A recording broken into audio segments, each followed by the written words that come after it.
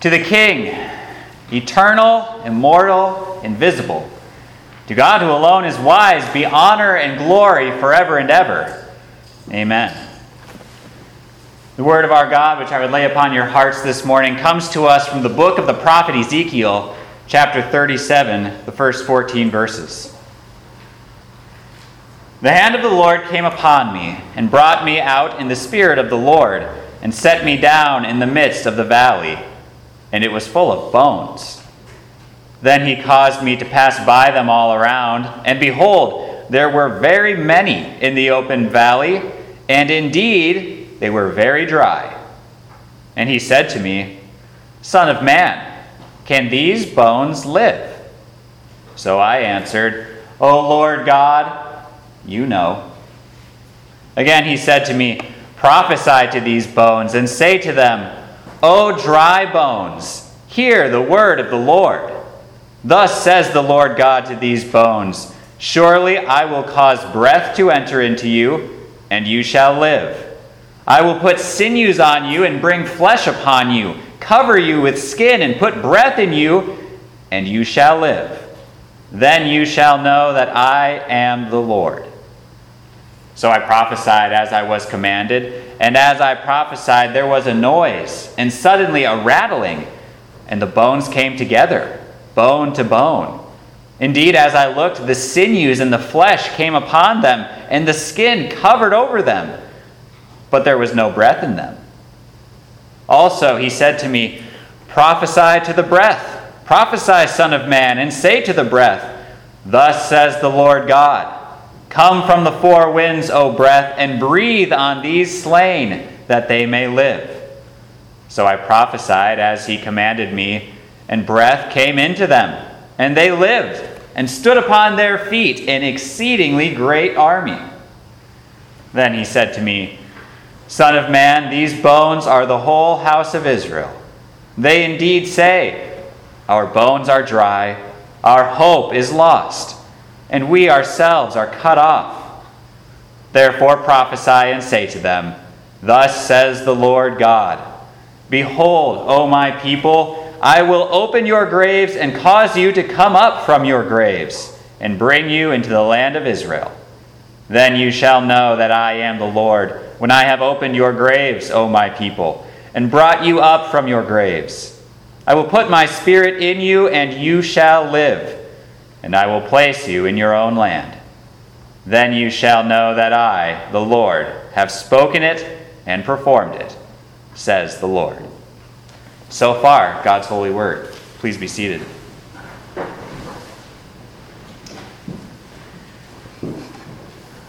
In the name of our Savior Jesus, who has brought us back to life in every sense of the meaning.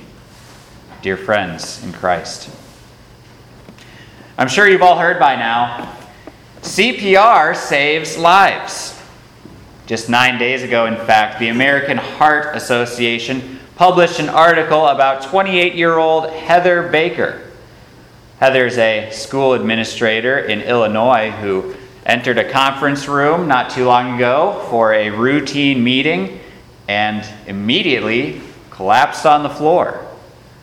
Thankfully, the school district superintendent recognized the symptoms as cardiac arrest and immediately went to work with chest compressions and mouth-to-mouth breathing, while the school psychiatrist ran and grabbed the defibrillator off the wall. Heather was back in less than a minute. Without the quick reactions of Heather's colleagues, the doctors say that she definitely would not still be with us today. It goes without saying that if your heart stops beating for very long, well, you can't live. If you stop breathing, you can't live.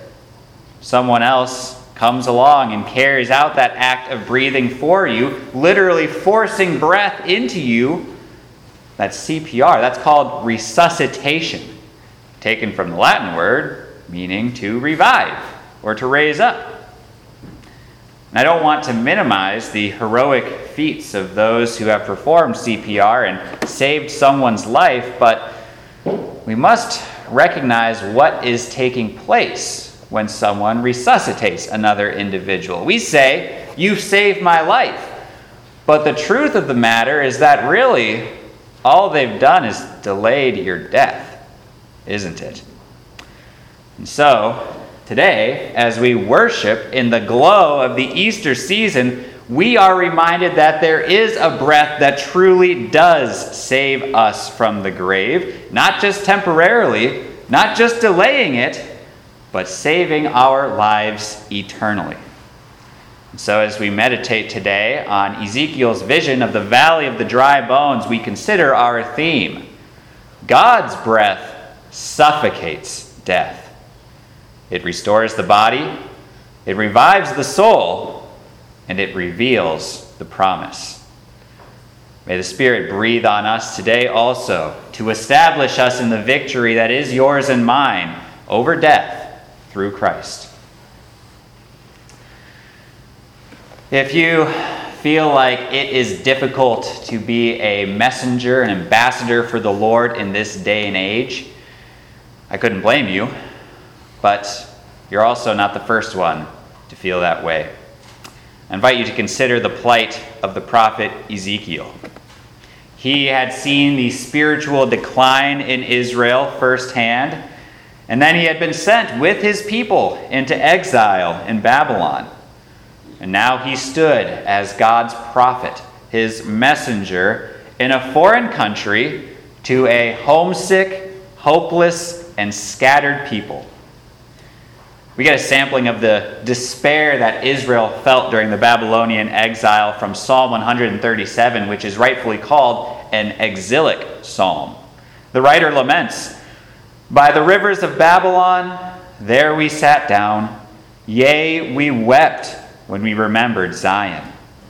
How shall we sing the Lord's song in a foreign land?" A child of Israel at that time very well may have said, "We're as good as dead.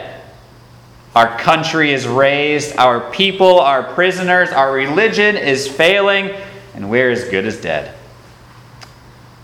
We too may be tempted with those thoughts, might we? The people of God are prisoners of society's expectations. Religion in general, Christianity chief among them, is in a free fall. And we may be tempted also to think that we are as good as dead, that the church is as good as dead. Last one out, turn off the lights. My dear friends, no, we are not dead. The church will not die because God's breath suffocates death. Firstly, it restores the body, as we see in Ezekiel's vision. The Lord, to instill Easter hope, even well before Easter had taken place, takes the downtrodden prophet Ezekiel takes his message to the downtrodden prophet Ezekiel, takes that message to Israel, and takes it to us today. In order to do that, he brought Ezekiel in a vision to a valley which was, as the name suggests, full of dry bones. The Lord took Ezekiel on a long walk around that landscape to take in his surroundings. And we read in verse 2 that Ezekiel emphatically says that the bones were very many and that they were very dry. You know how many bones there are in the human body? 206. 206 bones in each one of our bodies. Now multiply that by every single person who has ever died on the face of the earth. Now we might not be able to see all of those bones because they decay, they turn into dust. But it's true nonetheless that we in this world also live in a valley of bones. Aside from taxes, they say the only certainty is death. God warned Adam and Eve in Genesis 2 that of the tree of the knowledge of good and evil you shall not eat, for in the day that you eat of it, you shall surely die. We tell ourselves that death is a natural part of life. It's the circle of life. But the truth is that it's not. Death was not supposed to enter creation. God never intended us to have to watch our loved ones taken off life support. He never wanted us to have to go to the morgue to identify the remains of friends and family. It was never his plan for you to shed bitter tears as you watched a casket lowered solemnly into the ground. But because Adam sinned, and through Adam all of his descendants have inherited that sin, death is certain. But it is not insurmountable, as the Lord reveals to Ezekiel in this vision. We read in verses 5 and 6, "Thus says the Lord God to these bones, surely I will cause breath to enter into you, and you shall live. I will put sinews on you and bring flesh upon you, cover you with skin and put breath in you, and you shall live. Then you shall know that I am the Lord." And then as Ezekiel preached this message to the dry bones of all things, suddenly those bones started to come together, covered in sinews and flesh, muscles and ligaments, just as the Lord commanded. The breath of God restored these bodies. And God will restore the bodies of the slain on the last day as well. Jesus preached in John 5:28, "Do not marvel at this, for an hour is coming when all who are in the tombs will hear his voice and come out." In fact, you actually confessed this just a few minutes ago in the Nicene Creed when we said, "He shall come again with glory to judge both the living and the dead." We were confessing, as Scripture teaches, that all will rise on the last day. If Christ does not return first, death is certain. You might even say it's routine. Doctors and morticians may tell you that after you've seen it enough, you start to even get used to the idea of death. Furthermore, the Lord says earlier in chapter 18 of Ezekiel, "The soul that sins shall die." That's everyone. You might put it off for a while. Someone might resuscitate you and bring you back to life after cardiac arrest, but death comes certainly for all who have sinned. But does this give death power over you? No, it doesn't.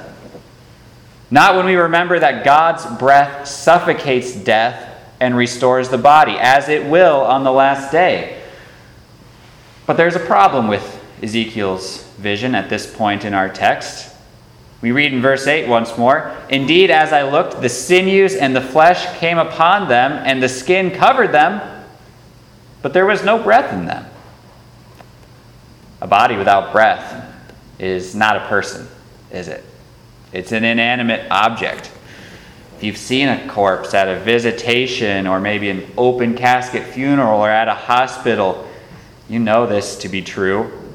They may have the same hair, be wearing the same glasses, even have the same wrinkles, but the things that made them them are gone. It's the same with faith, isn't it? A person may be up and walking around, but if there is no faith in them, there is no life in them. They are the walking dead. They may laugh, cry, play cards on Saturdays, but the most important thing is missing: the breath of faith.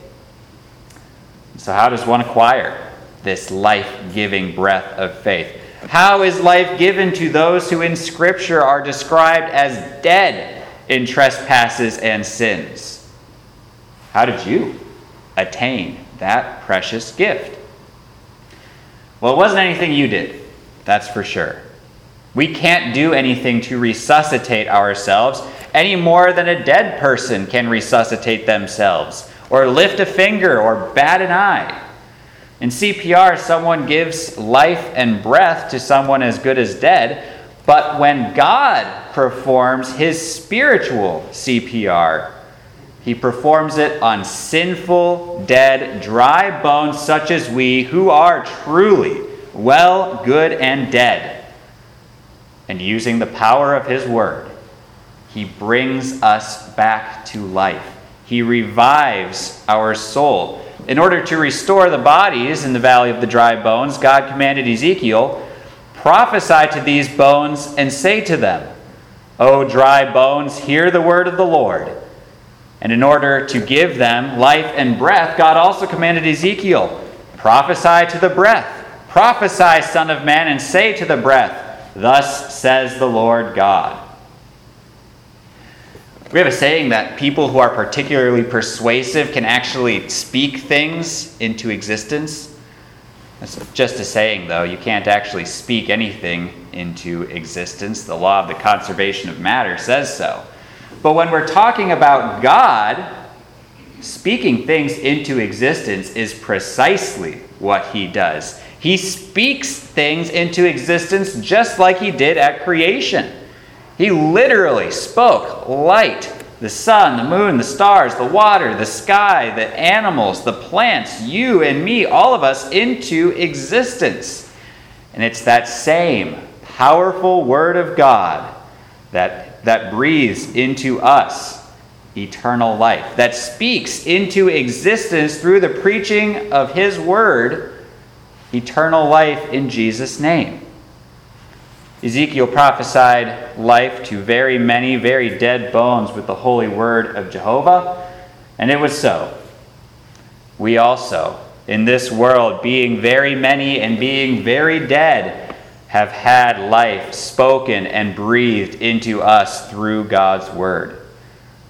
The content of that word is entirely centered in Christ and his victory over death. God's breath suffocates death because his word proclaims that Jesus has conquered Satan and death and hell. Romans 10 tells us that faith comes by hearing and hearing by the word of God, and it's the same hearing of that word of God that brought Jesus to ask Mary that all-important question in John 10. He said, I am the resurrection and the life. He who believes in me, though he may die, he shall live, and whoever lives and believes in me shall never die. Do you believe this? Sounds eerily similar to the Lord's question in verse 3 of our text, doesn't it? Son of man, can these bones live? To which Ezekiel replied, O Lord, you know. What a great answer that is. Lord, I don't know how this many bones, being so, no pun intended, bone dry as they are, how these can possibly live again. But you do know. Our physical eyes don't see Jesus' power over death. Our eyes of reason can't understand how anything can be more powerful or more universal than death. But the eyes of faith see and believe in God's unconditional love and his absolute power over death because of that universal love for sinful man. God's breath suffocates death not only because it will restore our physical bodies, but because even now it has revived our souls to believe and trust in the promise. As we read in our gospel reading for today, blessed are those who have not seen, and yet have believed. And this promise that God's word gives to us is revealed in that word alone. Verses 12 through 14 of our text. Therefore prophesy and say to them, thus says the Lord God, behold, O my people, I will open your graves and cause you to come up from your graves and bring you into the land of Israel. Then you shall know that I am the Lord, when I have opened your graves, O my people, and brought you up from your graves. I will put my spirit in you, and you shall live, and I will place you in your own land. Then you shall know that I, the Lord, have spoken it and performed it, says the Lord. The promise of the Lord reveals to his people here that his promise is one of life and bringing them home. And he did exactly that. He revived the dry bones of Israel's faith through his word and brought them, kicking and screaming all the way, to the knowledge that he alone is God, and beside him there is no other. And then he faithfully returned them to their homeland. Because Jesus arose that Easter morning, having paid the sacrifice for all of our sins, we also have the promise of a heavenly homeland. In 1 Peter chapter 2, we are called sojourners and pilgrims. And while we live here in this world captive to sin and death, God, even so, has promised us deliverance from all of our sorrows and fears, and fulfills that promise to us through, of all things, death itself. God has breathed faith into you to trust the promise that because Jesus' tomb was empty, yours will be too. Because Jesus lives, you also will live. Do you believe that because Jesus lives, you also shall live? Do you believe that because Jesus died, you shall never die? You can answer that question confidently with a resounding yes and amen. The promise is revealed in Revelation 21, verse 4, that the day is soon coming when God will wipe away every tear from their eyes. There shall be no more death, nor sorrow, nor crying. There shall be no more pain, for the former things have passed away. Even today, those former things are passing away. Each day brings us closer to death, a sentiment that leads most people to look back in regret, but not us. We, as Christians, by faith, look ahead in hope and comfort because God's breath suffocates death. It restores the body and will call all to be raised on the last day. It revives the soul, granting faith which trusts that we will be judged righteous on that last day for Jesus' sake. And it reveals the promise that we have a heavenly homeland which has been prepared for us from the foundations of the world. As the hymnist writes, "Weeping be gone, sorrow be silent, death put asunder, and Easter is bright. Cherubim sing, O grave, be open, clothe us in wonder, adorn us in light. Jesus is risen, and we shall arise. Give God the glory, Alleluia." In his saving name, amen. Please rise.